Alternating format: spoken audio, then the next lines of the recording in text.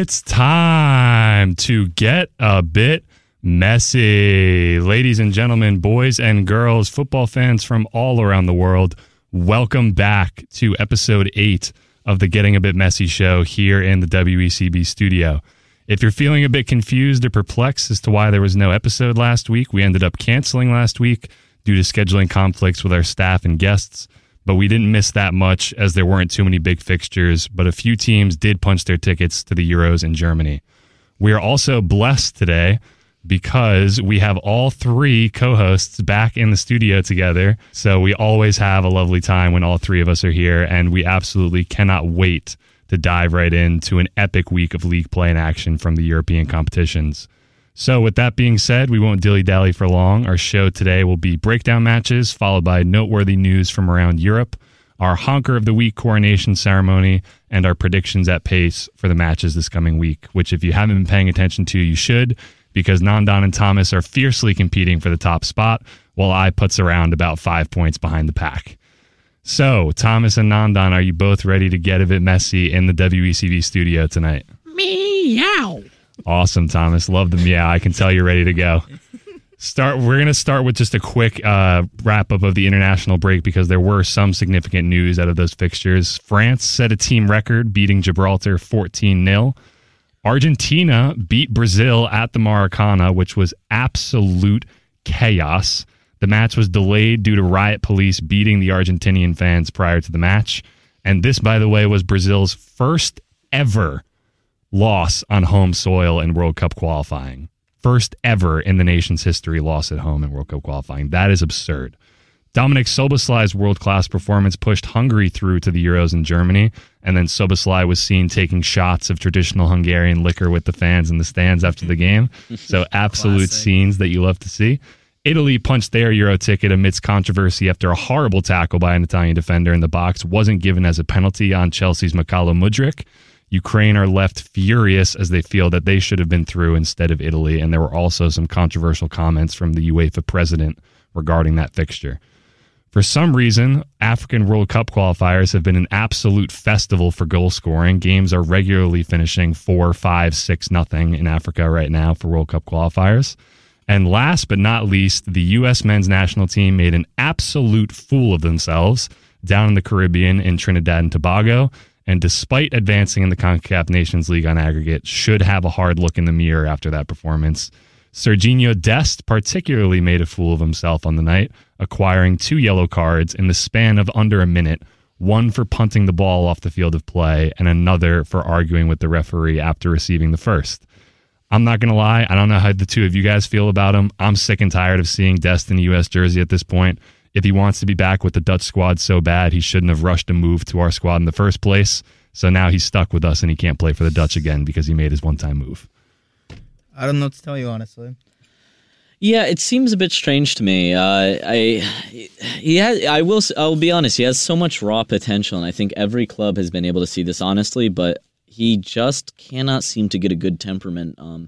It reminds me of the old Noah Lang, Eric Ten Hag situation, which people used to use as an example of Ten Hag's good coaching. Yeah. Where he was such a talented player, but he wouldn't respond to the coach very well, and he was shipped off immediately due to temperament. Yeah, and I think we kind of saw that as Barcelona days too, back when he was like that weird 2020-2021 season where he was the starting right back. I watched a lot of those games, and you could see very clearly he has the talent. Raw ability-wise, he's a very good player. But I think it's quite literally just a mental and an attitude situation where until he gets that under control, it's not going to get better for him. I'm not going to lie, man. I'm not even really seeing the talent part right now. I don't know where this talent is that you guys are talking about. He earned himself a move to Barcelona, couldn't establish his spot as the starting right back over an aging Sergio Roberto. He earned himself a move to AC Milan. He couldn't establish himself as the starting right back there. And now he's earned himself a move back to the Eredivisie with PSV, where, don't get me wrong, he's not performing poorly, but it's also the Eredivisie. Yeah, I think each of these teams, as we said, though, they're probably seeing like those compilations of him from the past of him being good. It's kind of like how Chelsea and Arsenal fans have been looking at Kai Havertz's Bayer Leverkusen comps to hype him up. But Kai Havertz is Kai Havertz. It's that kind of situation, I'd say. I will remind that he was scoring banger after banger and helping out the U.S. not too long ago. Mm-hmm. I do think it is. I think there's something very raw there. Barcelona is a structured team. I don't think he fits there. Milan, of course, under Pioli has been a structured team. I don't think he's been looking good there. PSV, under the chaos they've been under the last 2 years, maybe that's the place for him. All I know for certain is that if anybody is going to get the best out of Serginho Dest, it's certainly not Greg with 3 Gs. Anyways, we're going to move on to our breakdown matches because that was pretty much all we had from the international break. So we're going to start off with a top-of-the-table clash in England that did not disappoint whatsoever between Manchester City and Liverpool that finished 1-1. Thomas, you want to start us off with this one? Yeah, what a fun game. This was a very interesting game.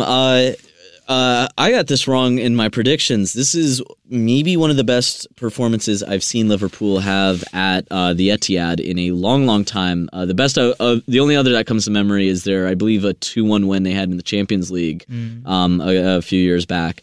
But historically, this has been a bit of a nightmare place for Liverpool. I think the 5-0 is one that stands strong, and it's probably yours, mind, Connor. You don't believe me. I haven't forgotten it. But the first half, I think Liverpool. I think both teams were probably frustrated after the first half. I think Liverpool were getting well and truly smacked. They had a few chances, certainly.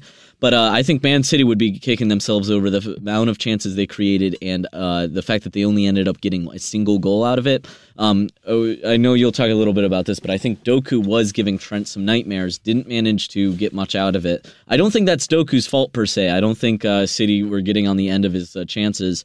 And second half, Trent specifically stepped up defensively against Doku and offensively scoring Liverpool's only goal of the game to tie it 1-1.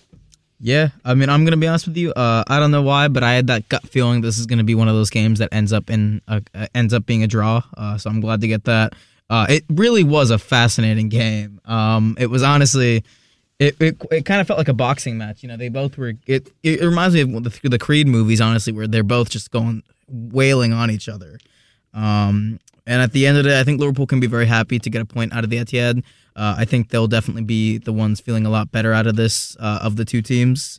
And yeah, just great game overall, honestly. Yeah, this was certainly, like I said, a game that did not disappoint. It was Alisson that slipped up first, literally slipping as he tried to distribute a long ball to Mo Salah. I think it was Nathan Ake that picked up the loose ball that Alisson threw and distributed it to Erling Haaland, who does not miss opportunities from that range when you give him open looks. By the way, a quick credit to Ake, who did dribble about 3 or 4 Liverpool defenders. Never seen him do that before.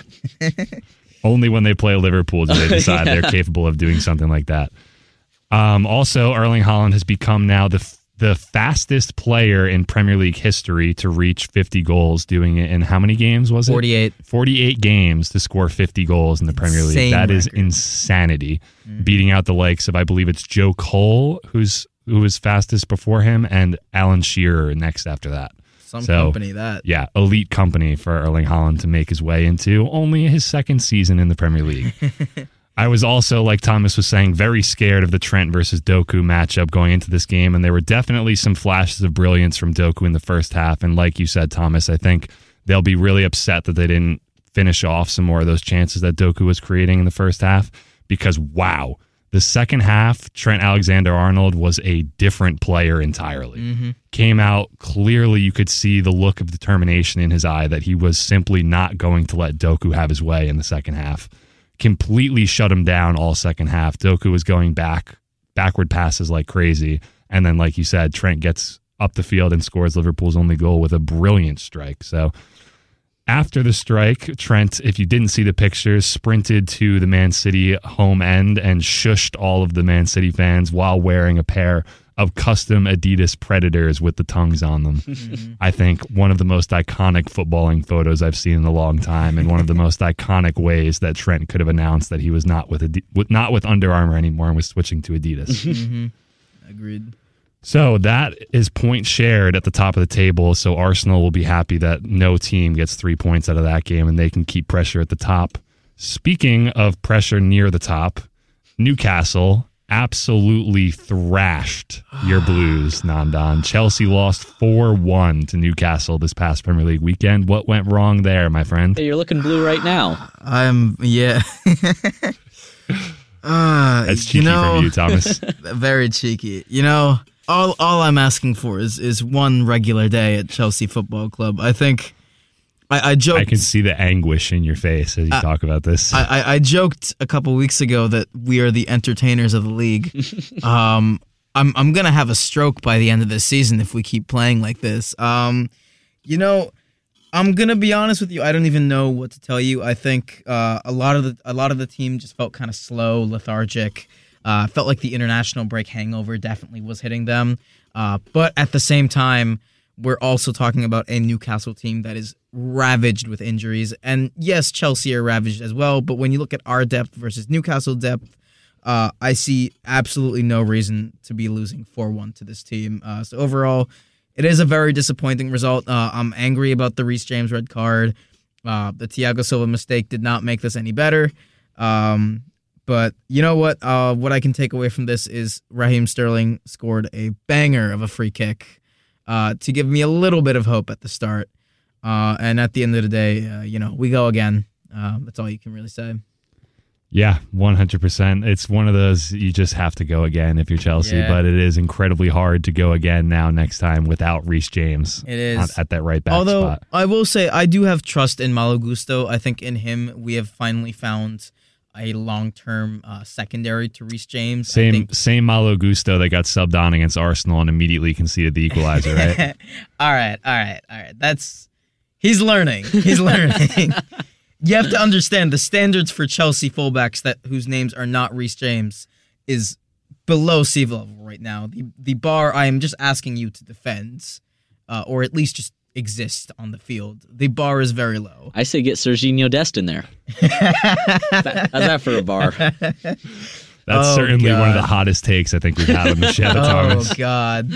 Listen, St. James's Park is certainly no easy place to play, but they've created more against bigger opposition this season, namely Liverpool match day 1. That was hell for Liverpool. I was at that game. It was not a fun time. But Arsenal comes to mind. Yeah, Arsenal also comes to mind. They gave Arsenal hell as well, but PSG. But for some reason, Chelsea just can't seem to get it right in the moments that matter most right now, can they? No, and I will say also it's important to note that Poch was serving a sideline ban for this game, so I can't tell how much of him was there. I will say the decision to start Ojikoku in a game where when he hasn't had much experience this whole season, I believe was a bit immature from his end. I would have loved to rather just throw Gallagher into the middle and try and experiment with some of the wingers we have. So you would have enjoyed Gallagher at a double pivot with Enzo. Over Ojikoku, yes. And considering Gallagher's current form, I would. And then who else would you have started in the midfield? Part of me almost wants to experiment with Palmer as the 10 and then try and because I think he did very well in those little pockets of space. And I would want to see, Sterling. I would put Mudryk in on the left, to be honest, and throw Sterling to the right wing. I just think in such a game, I think it was an immature decision to start him. I think Ojikoku should have come on.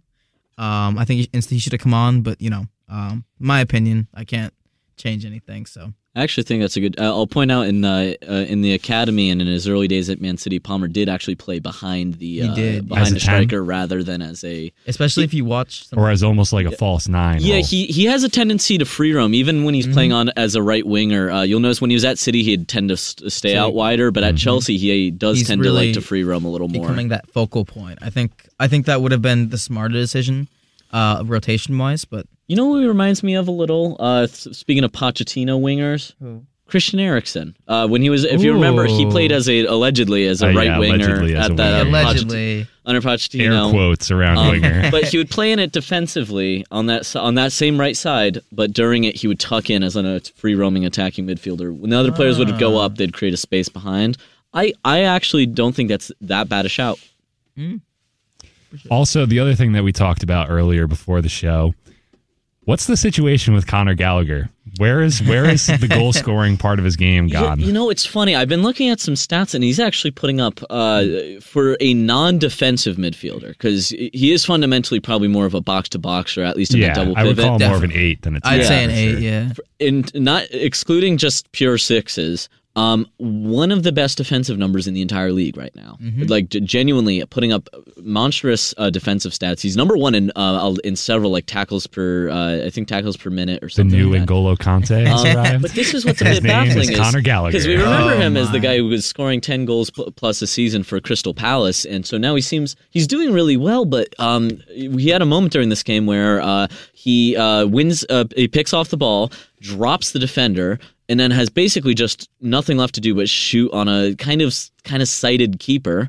Scuffs it completely. It's like his basics. He's done everything right, but the thing he's known for, he no longer seems able to do anything about. Yeah. The Conor Gallagher of old from Crystal Palace would have smashed that top bins absolutely without hesitation. He would have taken that first time. Yeah, 100%. All right, we are going to move on from the situation at Chelsea Football Club to talk about some big Champions League games from this week, starting with PSG 1, Newcastle 1. Massive controversy in this game for those who aren't aware. Newcastle will certainly feel that they have been wronged after the ball appeared to strike the arm of a PSG defender in the box, but VAR then overturned the correct decision on the field from the referee and has now potentially robbed Newcastle not only of a penalty and a goal, but also robbed them of a potential to make it through to the knockout rounds. Thomas? Oh, I just wanted to say, I think this is the other way around, actually. It struck the arm of a Newcastle player. Oh, excuse me. Sorry, this is just important because the nuance of this is quite shocking. And you're absolutely right. VAR, the referee gave on the on-field, gave the completely correct decision. What happened was, at a very close proximity, it bounced up. I can't remember. I don't believe it was Lascelles, but it bounced up, hits his chest, then hits his arm. Hit the torso first, then arm, and his arm's completely natural position. That's the word that the referees have been using. That's what IFAB have been using. Natural position. Yep. Hits his chest, then hits his arm in a natural position. Referee waves it away. He says, no penalty. And he's absolutely right. Then VAR comes in and tells him, no, you've got it wrong, and has him overturn it. This, I believe, was at the 89th minute. It took until about the 90+4 or something to actually get the decision. And it took until the 97th minute. Yes, and then 97th, so about 8 minutes to get the decision wrong, by the way. And this, by the way, is not something that we're just complaining about as subjective or just kind of how we saw it. IFAB actually agreed that this was the wrong decision. The VAR team had been removed from all duties for the next match day. They were removed from the next games the following day, and they have gone on record to very openly state that if it hits your body and then hits your arm in such a manner, it cannot be a handball. And we saw this, I know we'll talk about the Man United game later, but this exact scenario came up, and the announcers were absolutely baffled by how it wasn't a penalty, and IFAB had to clarify that it was a completely wrong decision, unequivocally wrong decision, meaning VAR managed to take 8 minutes again to take the right decision, make it incorrect, and now it's cost Newcastle, which I believe would have qualified them for the round of 16. I believe it would at least they would have put them in the driving seat where they would have it would have required a complete catastrophe not to qualify. And now they have to hope for a couple results to go their way. Results go their way. Yeah. What a crap situation. I'm honestly, I don't even know. I was just baffled, especially because Newcastle defended excellently in this game. They really put everything on the line for a team that's so torn from injuries. And I think this kind of speaks. I'm honestly a little disappointed that it took PSG this much to even tie with Newcastle in the first place. I think it was a really pathetic performance from them. Namely, I don't know his first name, but the one of their wingers, Barcola. Oh my lord! Moly. He could have had he could have had 4 goals if he just knew how to tap the ball into the net. He had expected goals of 4 and had 0. He was subbed on, had an expected goals of 4, ended with 0. He missed. I think it was 3 of them were tap-ins. How do you even manage to have an expected goals of 4.0 and not score a single goal? He had 3 tap-ins that he missed. and he had, I think, One where he hit the post. He had one where he hit the post, and then he had a header where he jumps, towers over the defender, keeper's helpless, puts it wide from about 1 yard out. Mm-hmm. And Mbappe as well. Mbappe had a couple where he just completely whiffed it. I will say, though, emphatic penalty. Emphatic penalty. Keeper goes the right way, and Pope's a huge keeper. Smash top corner. I wish you had brought this up last night. He could have been honker of the week. Yeah, I'm just disappointed overall. That might come from my dislike of PSG in the first place. Me too. But I think Newcastle in this round, they deserve to go through the knockout stages. I'll be very disappointed if PSG end up going through. And I'll say, I think PSG would maybe be the most stacked team in history to ever play in the Europa League. I think is it just me, or would that kind of be fun to see PSG lifting a Europa League? Is that not fun? I think it'd be funnier funny to watch them go out in the quarters to Athens. I think that would be hilarious. I think what would be really funny is if PSG managed to drop into the Europa League and win the Europa League before they found Champions League success. With the amount of money that they first European silverware. Their fans have begged for European silverware forever, and now here they've brought it. Just watching Mbappe frowning while he's holding a trophy, knowing he's going to Real Madrid. Yeah. Oh yeah, you guys see the news about that? Apparently that Real Madrid are prepared to give Kylian Mbappe an offer, but if he really wants to join the team, he has to be quick in accepting it. I don't blame them. He's kind of I can't say that on air, but he's kind of messed with them a little bit. He's definitely been toying with them a bit, so I don't blame them at all. Yeah. They look good right now. They look in a good position. They don't honestly. Real Madrid look like right now they don't need Mbappe. I don't think so. They could survive well without him. Yeah, but hey, I'll say this: wouldn't hurt.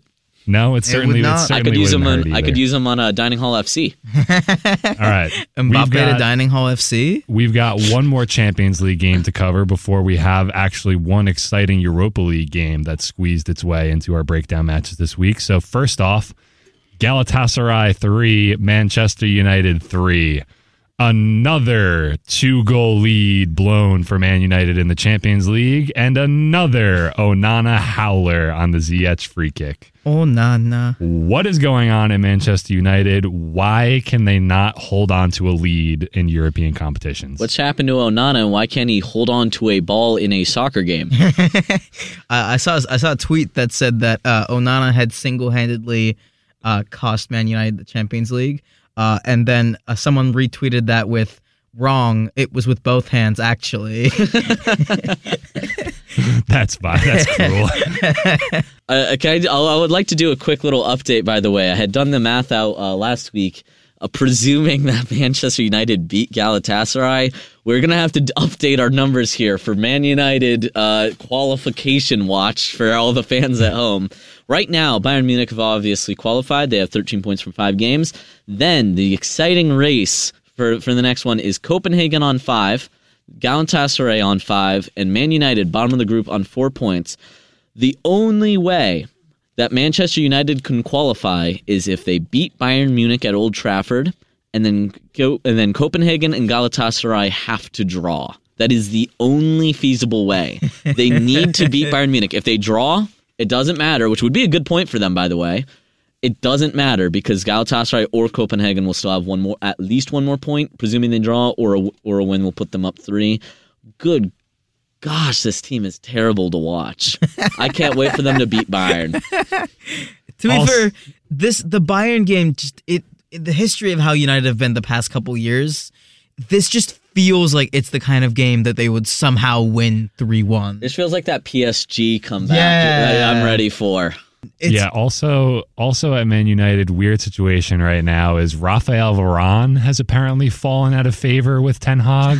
Yes, they now have some odd beef on the side. I had looked at this because I saw he wasn't playing, so I presumed that he was injured. And they benched him for Lindelof, who right now on my score rating has 4.6, which is only 1 point higher than Onana, and somehow less than Anthony. Anthony, who did absolutely nothing all game.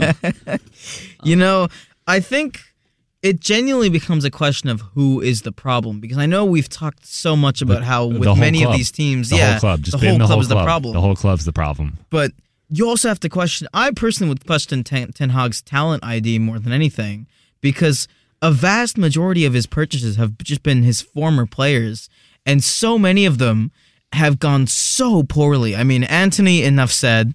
Amrabat, they're already apparently in the winter window going to try and replace him. They're already trying to move on from Sofyan Amrabat. Yep. Just so many different players he signed where you just go... Signed him on loan just to ship him right back. Yeah, and it just goes... What? Although I wonder if that's the case. The only somewhat exciting news that have come for them from these last few weeks, well, other than, let's say, Garnacho, who's looked he looks in excellent form, as well as Bruno Fernandes. That's probably their only two saving graces right now. I believe Haaland... correct me if I'm wrong, still has not scored a goal in the Premier League. Goal, yep. The Premier League. He's also injured right now again. He does lead the UCL scoring charts, I believe, where he's very high up there. That is true. He did not have a great game, but Kobe Mino, I'm probably pronouncing it right. Yes, actually. He has looked really, really good. Mm-hmm. He's looked really... I don't know if this makes sense. He looks honestly like a Man City graduate the way he plays. If you watch him, he feels completely comfortable dropping and playing possession. Very, very simple balls. But he also picks them up. He plays quite directly. If you watch him, he's comfortable shifting around. I wonder if his emergence is part with this Arambat. I know people have been hating on Arambat. If I'm honest, Yeah, he hasn't been great. He's been playing at left back for most of his Man United career now. But when he's come in, he's looked like he hasn't, he's no Casemiro, obviously. I don't think anyone expected him to be. No. And it's just odd because I kept expecting him to play alongside Casemiro to kind of help free up their attackers. And now Casemiro's either been banned or injured for so many games that he's basically replaced him as their second option. Yeah, I think McTominay's almost become that starter now, correct? Yes, he has. Yeah, it's a very interesting case over at United. Yeah, except I will point out that McTominay did not start the Everton game. Let's see if I'm dead wrong here. Oh no, he did. He started beside Mano, but ended with a rating with 3.2 in a 3-0 win. In a 3-0 win against Everton. Wow. So no one in that midfield seems to be able to step up to the point that they're searching for midfielders from their youth academy. He's looked good. He's looked pretty good in his two games so far. Really good. He looked really good. But it's a very sad to say that when no other members of their senior squad seem to be stepping up into that role. Agreed. All right. Time to move on from the Manchester United mishap in Turkey to talk about an insane Europa League game between Marseille and Ajax. This game, like I said, was absolutely insane as Ajax equalized twice within 60 seconds of going down, and Pierre-Emerick Aubameyang scored the second most brilliant bicycle kick of the week because, let's be honest, no one is topping Garnacho's goal for the rest of the year. Anyways, Thomas, what did you like so much about this game between Marseille and Ajax? Loved every second of this game. Every moment was just absolutely excellent. It was a goal-scoring affair. It ended 4-3 to Marseille. There was so many storylines. A lot of moments of players where I went, oh, that's where they are? Including Gennaro Gattuso as the coach of Marseille, which I keep forgetting. It opened up with an early penalty shout where Pierre-Emerick Aubameyang scores, slots it away coolly. Marseille looked like they're taking the lead. Nope. Gave up a goal off kickoff to Brian Brobby, a name who looked for a big move a few years ago to RB Leipzig. Didn't look much, got sent back to Ajax, has struggled this season, scores a great goal, drops the keeper. And about 15 minutes later, Mbemba scored again for Marseille. They're up 2-1, and Brian Brobby, again after another 2 minutes there, scores again, this time assisted by Steven Berghuis, who seemed to be spending the entire game incredibly angry. He did not seem happy at all. There was needless giveaways from the Ajax team, and he was letting his midfielders know it. This is important as Pierre-Emerick Aubameyang scored an incredible bicycle kick, peels off his defender, puts him up 3-2 against Ajax, and then Steven Berghuis, who, as I mentioned earlier, got a straight red card for violent conduct, an absolutely awful tackle. He didn't look like he wanted to be on the pitch at any point during this game, if I'm honest. He seemed really quite frustrated. I feel kind of bad for him as he's been there at Ajax for a few years and has watched them slowly totter away. Renan Lodi, also now a left back for Marseille. I thought he was still at Atletico. So did I. Sort of a big shocker for me. I did too. It's because I think I keep getting it mixed up with Samuel Lino. Yes, the other Brazilian left back for them. Then at the 80th minute, Ajax down to 10 men score a 3-3 goal. They look like they're about to peel away. A huge incident in the 90th minute. Unbelievable moment. Marseille go for a Hail Mary cross into the box. There is no one, and I cannot stress this enough, no one in the box. The ball is going high and wide. No, if no one touches this, it is going out for a goal kick. No player can receive this. It's about several feet wide and over the bar. I cannot figure out why, but the goalkeeper jumps up, I believe it was Wrench, jumps up for it for no reason, no benefit. It will be a goal kick. Slaps it down, trips, drops the ball. A player from Marseille heads the ball and then trying to clear it, punches the player, giving away a penalty from a guaranteed goal kick. And then Pierre-Emerick Aubameyang scores his hat trick. They all surround the ref, and it was quite a shocking moment. Unequivocal penalty. There was no two things about it. And he basically turned what could have been a potential moment to try to get something out of this season and a good result away at Marseille into an absolute catastrophe. Yeah, I just pulled it up actually, and this is such a stupid play. I agree. There is no need for all. It's going out of bounds, if anything. Yeah. Just makes a complete mess of it, and then that's bad. All right, that is going to do it for our breakdown matches. We are going to throw it to a short break now here in the WECB studio, but we will be right back to bring you all the noteworthy news from around the European leagues, as well as our Honker of the Week coronation ceremony and our predictions at pace for this week's epic slate of matches. So with that being said, don't go anywhere. And we are back here in the WECB studio, and it is time to run through some of the noteworthy news from around the European leagues and competitions this past week. Thomas, are you ready to get into this? Absolutely. Let's start it off with Friday, my friend. Now, there was only one major game. Of course, Friday is not known for him, but PSG absolutely tore apart Monaco. It was a really rough night at the Parc des Princes for Monaco, who are now falling behind PSG in the table. They're looking to build a gap and win the league again, but PSG and Monaco still fighting with Nice at the top. There were 5 different goal scorers for PSG. That was Gonzalo Ramos, who they just finalized an $80 million deal with, I believe, Benfica for that. Good business, in my opinion. I agree. He looks really, really good. Mbappe penalty, Ousmane Dembele, Vitinha, who I want to see more from, and another young striker for them, Randall Kolo Muani, who I absolutely love. He seems absolutely excellent. Really good news from the fans was that Florian Balogun was one of the goal scorers for Monaco, and despite the fact that Monaco got smacked, he looked good. He did. He did look quite good in that game, actually, and it's always good to see an American player performing well against some good European opposition.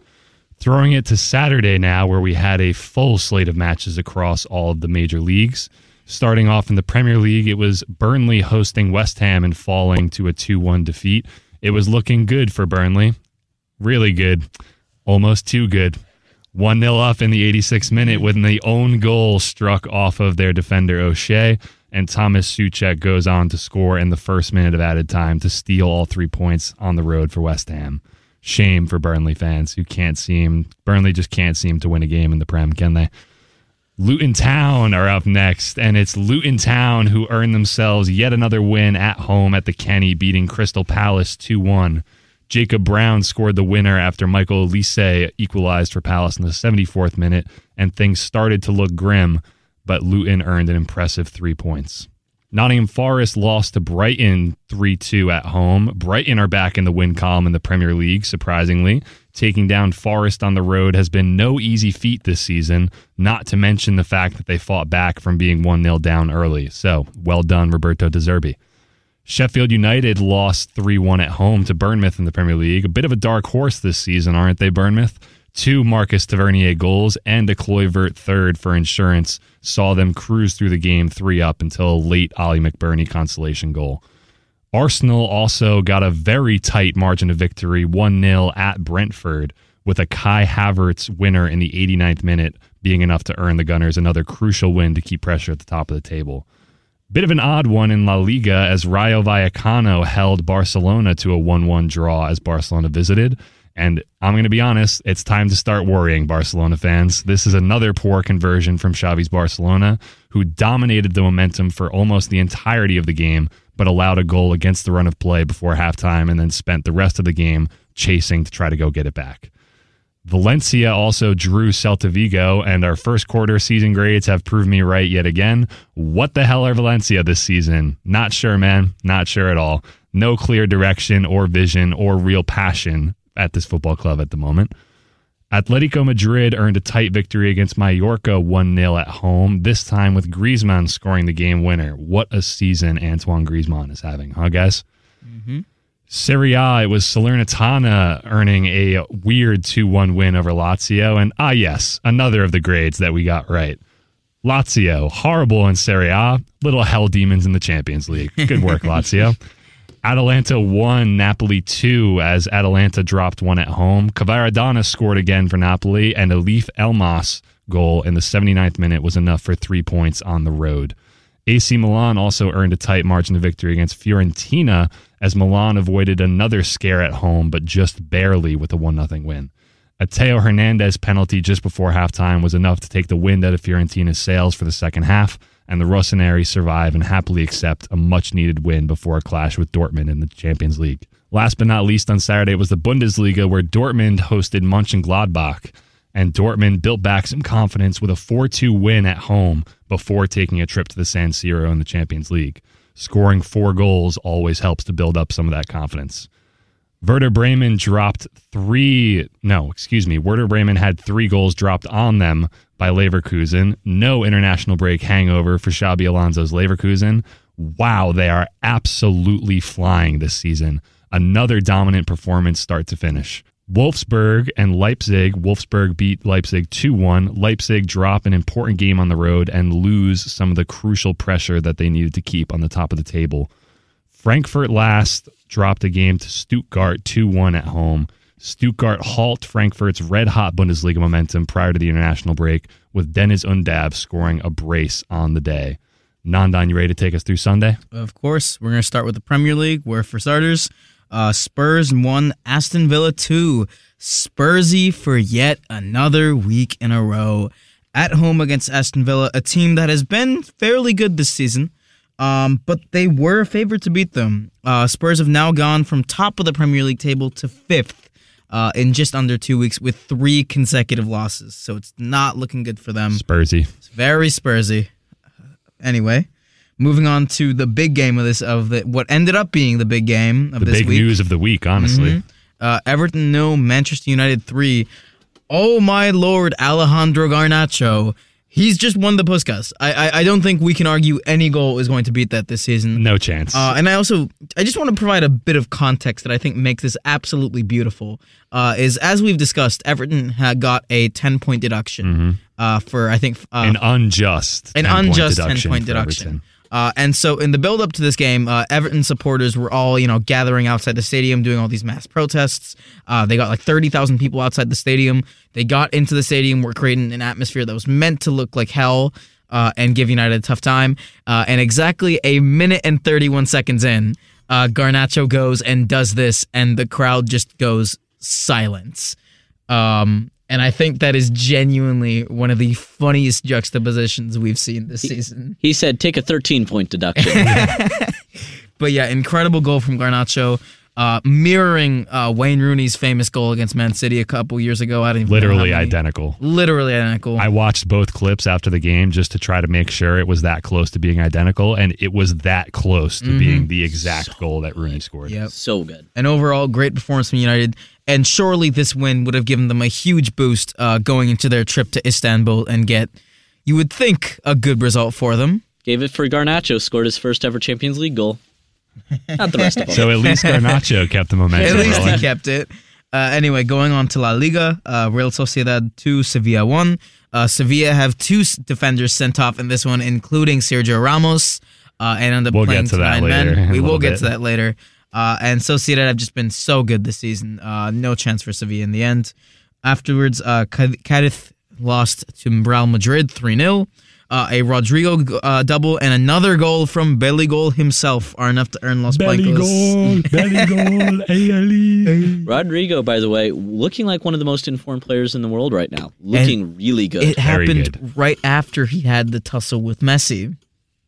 Just saying. Messi grabbed his neck, and he's been balling since. The goat touch. Some might say the goat touch.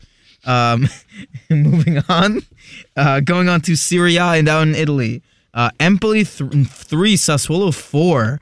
A very random 7-goal thriller about the most random result I saw teams. this weekend. This is like an EAFC 24 game. Yeah. Epic stuff, and thank God we didn't predict this game. Moving on, Roma 3, Udinese 1. Mancini, Dybala, and El Shaarawy, that's a throwback of a name, all tally goals to throughs to a nice evening out at home in the league. And Juventus tied 1-1 with Inter Milan in a big game this season. And none of us predicted a draw in this game. So not a single one of us decided that those two teams might draw the game. I should have. Historically defensive teams, and none of us predicted draw. That's poor from us. Mm-hmm. Yeah. Anyway, that pretty much does it for Sunday. Thomas, actually, you want to take us into Monday? Yeah, sure. Monday in the Premier League, we had Fulham 3, Wolves 2. Mateus Cunha and Hwang Hee-chan each scored a negate and Alex Iwobi goal. But Willian scores twice. Talk about That's throwback right. names. Willian, of Willian. old Chelsea fame, scored twice from the penalty spot to put Fulham back on top and earn an impressive 3 points at home for a Fulham team that's not looked quite as good as themselves. No. In fairness, They've been very below par this Wolves have season. looked a little below par of their usual standards as well. Over in La Liga, holy moly, Girona dropped points against Athletic Club 1-1. A little slip on the road from Girona, in the road because it was at home, who allow Real Madrid to control the top of the table just this week. They are, I believe, only ahead on goal difference right now. But holy moly. Bummer. Girona's not top of the table in Spain anymore. Yes, but that is exciting. And then we have some exciting news out of the UEFA Champions League. You want to kick this off for us, Connor? Yeah, absolutely. So jumping right into the Champions League games from Tuesday. Again, I say Lazio, horrible in the league, but little hell demons in the Champions League. Well done, Lazio.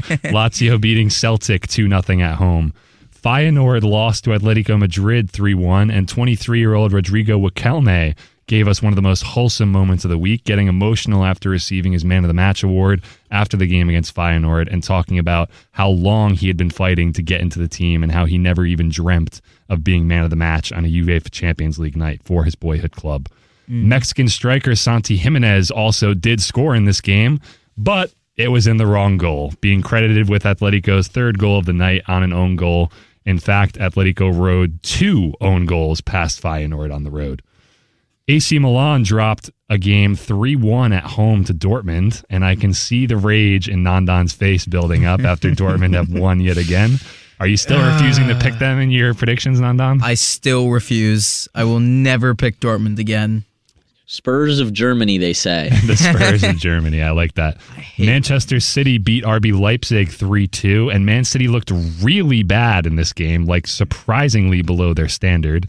I was going to say, I think Phil Foden said it was the worst game that he'd ever played under Pep Guardiola for the first half. Interesting. Phil Foden actually looked to be man of the match on the field, but it was Luis Openda that stole the show with a brace on the night against the reigning UEFA Champions League champions. Young Boys also earned a easy 2-0 win at home against Red Star Belgrade, but that match did not matter as both City and Leipzig have already punched their tickets to the knockouts.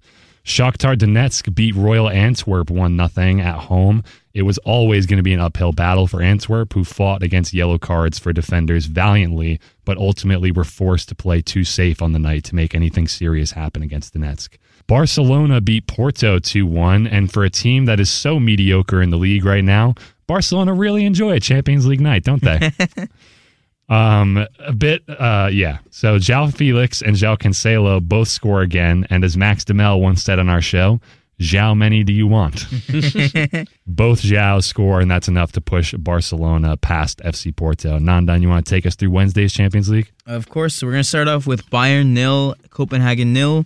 A disappointing draw at home for Bayern, but for Copenhagen, they've now made it such that Man United need to beat Bayern and hope that Copenhagen get a good result for Galatasaray. Hope that they draw, yeah. Hope that they draw, more importantly. So boring for Bayern, but doesn't really matter for them, and it'll make Copenhagen's job a little bit more exciting. Sevilla 2, PSV Eindhoven 3. 2 games in a row with 2 red cards for Sevilla. Not exactly a stat to be proud of, and you're not really doing yourselves any favors after our D ranking for their first half of the quarter of the season. No, but I will say, impressive outing from PSV, down 2-0 at the half to Sevilla, who scored 3 unanswered goals, including a 90-plus 2-minute winner.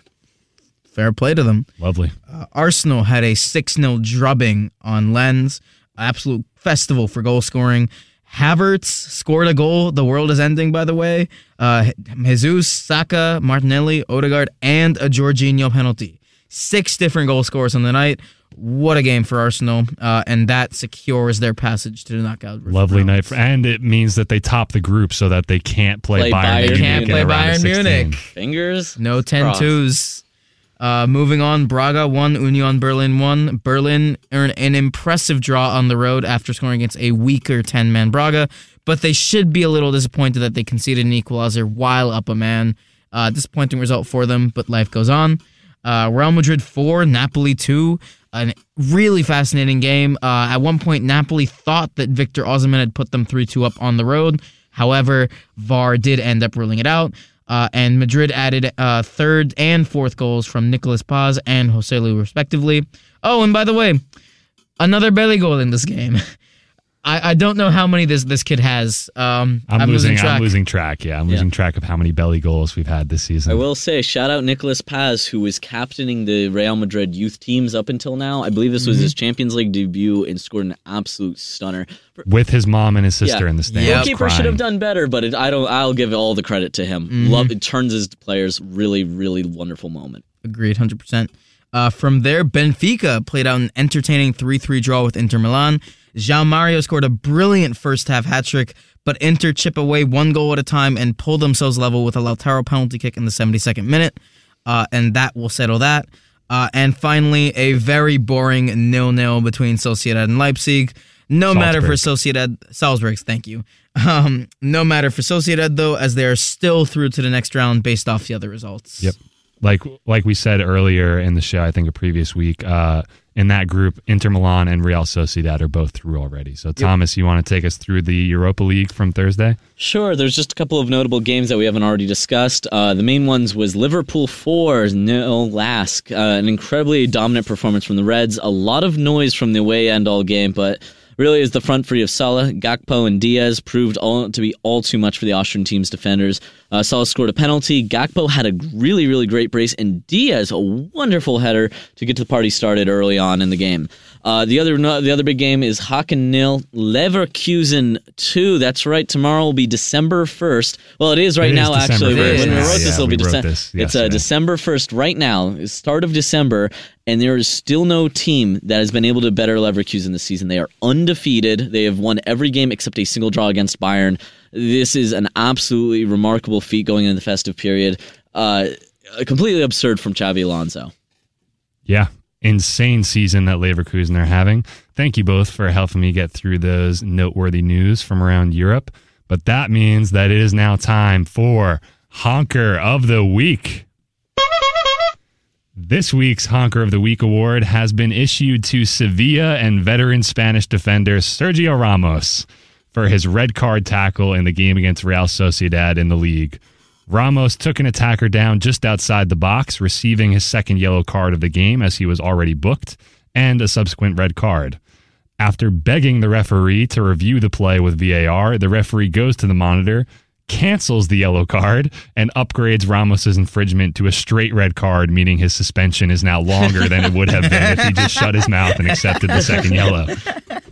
So, absolute irony, lesson learned, mess with the bull, and you get the horn, Sergio. Only Ramos. Only Ramos. That's a Ramos moment. All right, guys, time for our predictions at pace, our last segment of the show here, and we've got some exciting games coming up, starting with Newcastle hosting Man United, a team in hot form and a team in very cold form.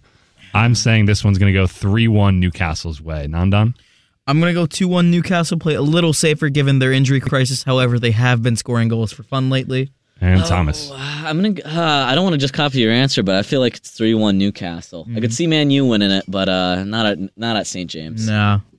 All right, next up, a big clash in the Premier League between Manchester City and Tottenham. I have gone ahead and said that this one is going to finish 2-1 to Manchester City because this is at the Etihad, not at Tottenham Hotspur Stadium, where I will be predicting a 2-0. You know, I'm a little on the fence here because I have written down as a 2-2 draw because in my opinion, Spurs are always City's bogey team. But I do feel like City are the favorites here. But you know, just for the spectacle, I'm going for a 2-2 draw. Do we know if Romero's back for this game yet? I don't believe he is. Is he still out for one more game? Then in that case, I'm going 2-0 to Man City. I was going to say, it's going to be a bit hard for Tottenham with no defenders. That's true. All right, next Pure up, vibes. Barca versus Atletico Madrid in La Liga. I've gone ahead and said that Barca are not in form, and this one is going to go 3-1 Atletico. Ooh. You know, I'm sticking with Barca on this one originally. However, on second thought, given how their games have been, I'm going to change my prediction to a 1-1 draw. A boring 1-1. All right, Thomas? I was about to say a draw, but now I feel like I got to switch it up, get ahead of you in the pack. I'm going to go with the 2-1 Barca then. They draw 1-1. I'm dropping out of the show. All right, Leverkusen Dortmund is up next. I've gone ahead and said no one's beaten Leverkusen this season, and Dortmund certainly aren't going to be the first team to do so. 2-1 Leverkusen. I don't need to express to you guys anymore how much I despise Dortmund, so I'm going 3-1 Leverkusen. Okay. I'm saying 4-2 to Leverkusen. I'm excited for another big one. Okay, and last one, you guys, Man United versus Chelsea in the Premier League. I've said that this one is going to be my draw of the week, 2-2 draw. You know, Chelsea seem to love the number 4 lately. I'm going to go 4-2 Chelsea. Ooh, I'm going to go 3-1 United. Thomas says 3-1 to Man United, and that does it for our predictions. We will give you guys an update on those later this week. Before we go for the night, we want to take a minute to remind you to follow the show wherever you get your podcasts so that you never miss an episode or an update. Also, send us any messages or questions you want to be featured to gettingabitmessy@gmail.com, and we'll feature our favorite ones on the show each week. You can also follow our socials at Getting a Bit Messy on Instagram and Threads, and Twitter/X at Getting a Bit Messy without the G. So get in a bit messy. Be sure to follow along every week as we update the predictions at Pace results table, which I desperately need to start making some moves in. Nandan, Thomas, which game are you most excited for this week before we go? I'm excited for Man City Tottenham. This seems to be one of the best rivalries outside of Tottenham Chelsea. I agree. I'm really hyped for that game. I'm also very excited for the United Chelsea games. Those usually end up being classics or just really boring draws. So hopefully it's the former. I can't lie. I'm actually most excited for Barca Atletico Madrid. I think that's going to be pure drama. Interesting. Anyways, unfortunately, that is all we've had time for in today's show, but we hope to see everyone right back here at 9:00 p.m. Eastern Standard Time next Friday, December 8th, to get a bit messy with us here in the WECB studio. That's all for tonight, though, on Getting a Bit Messy.